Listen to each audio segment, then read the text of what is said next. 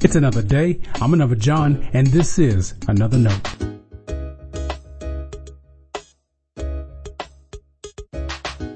Today's edition of Another Note is titled, Tell Me. Our scripture reference for today is taken from Genesis chapter 45, verses 25 through chapter 46, verse 7.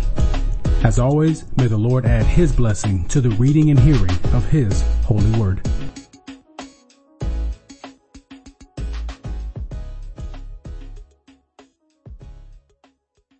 So they went up out of Egypt and came to their father Jacob in the land of Canaan.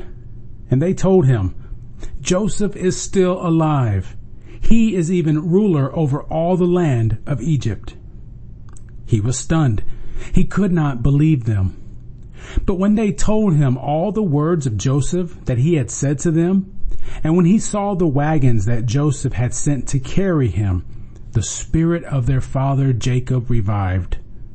Israel said, Enough! My son Joseph is still alive. I must go and see him before I die. When Israel set out on his journey with all that he had and came to Beersheba, he offered sacrifices to the God of his father Isaac. God spoke to Israel in visions of the night and said, Jacob, Jacob. And he said, Here I am. Then he said, I am God, the God of your father. Do not be afraid to go down to Egypt, for I will make of you a great nation there. I myself will go down with you to Egypt, and I will also bring you up again. And Joseph's own hand shall close your eyes.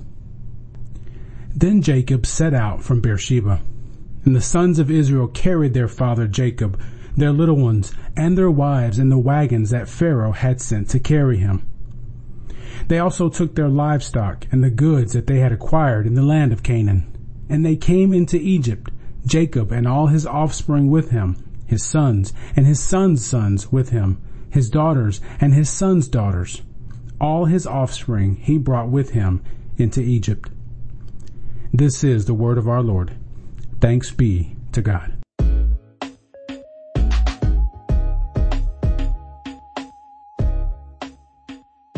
We all need to talk more together, not at each other, for sure not about each other. We need to talk. And when I say we, I mean us all. Every church I have served has an old Sunday school class. This is the class that started when there were black and white photos of themselves. They know how to talk amongst themselves. They've been doing it for decades. Most churches have also had Sunday school classes for young people. These groups are learning how to talk to one another. Sometimes the learning is, as they say, awkward. And few people are talking across these groups. That is, we let the old people do what they do and keep the young people quiet. Yes, I am overgeneralizing, but I'm not just imagining it. What's disheartening is what we're missing by not talking more together. Many times I've heard young people talk about getting older. They talk about being the old wise man or old lady that loves everyone. What they don't realize is that doesn't just happen. You become wise by seeking wisdom. You learn how to love all people.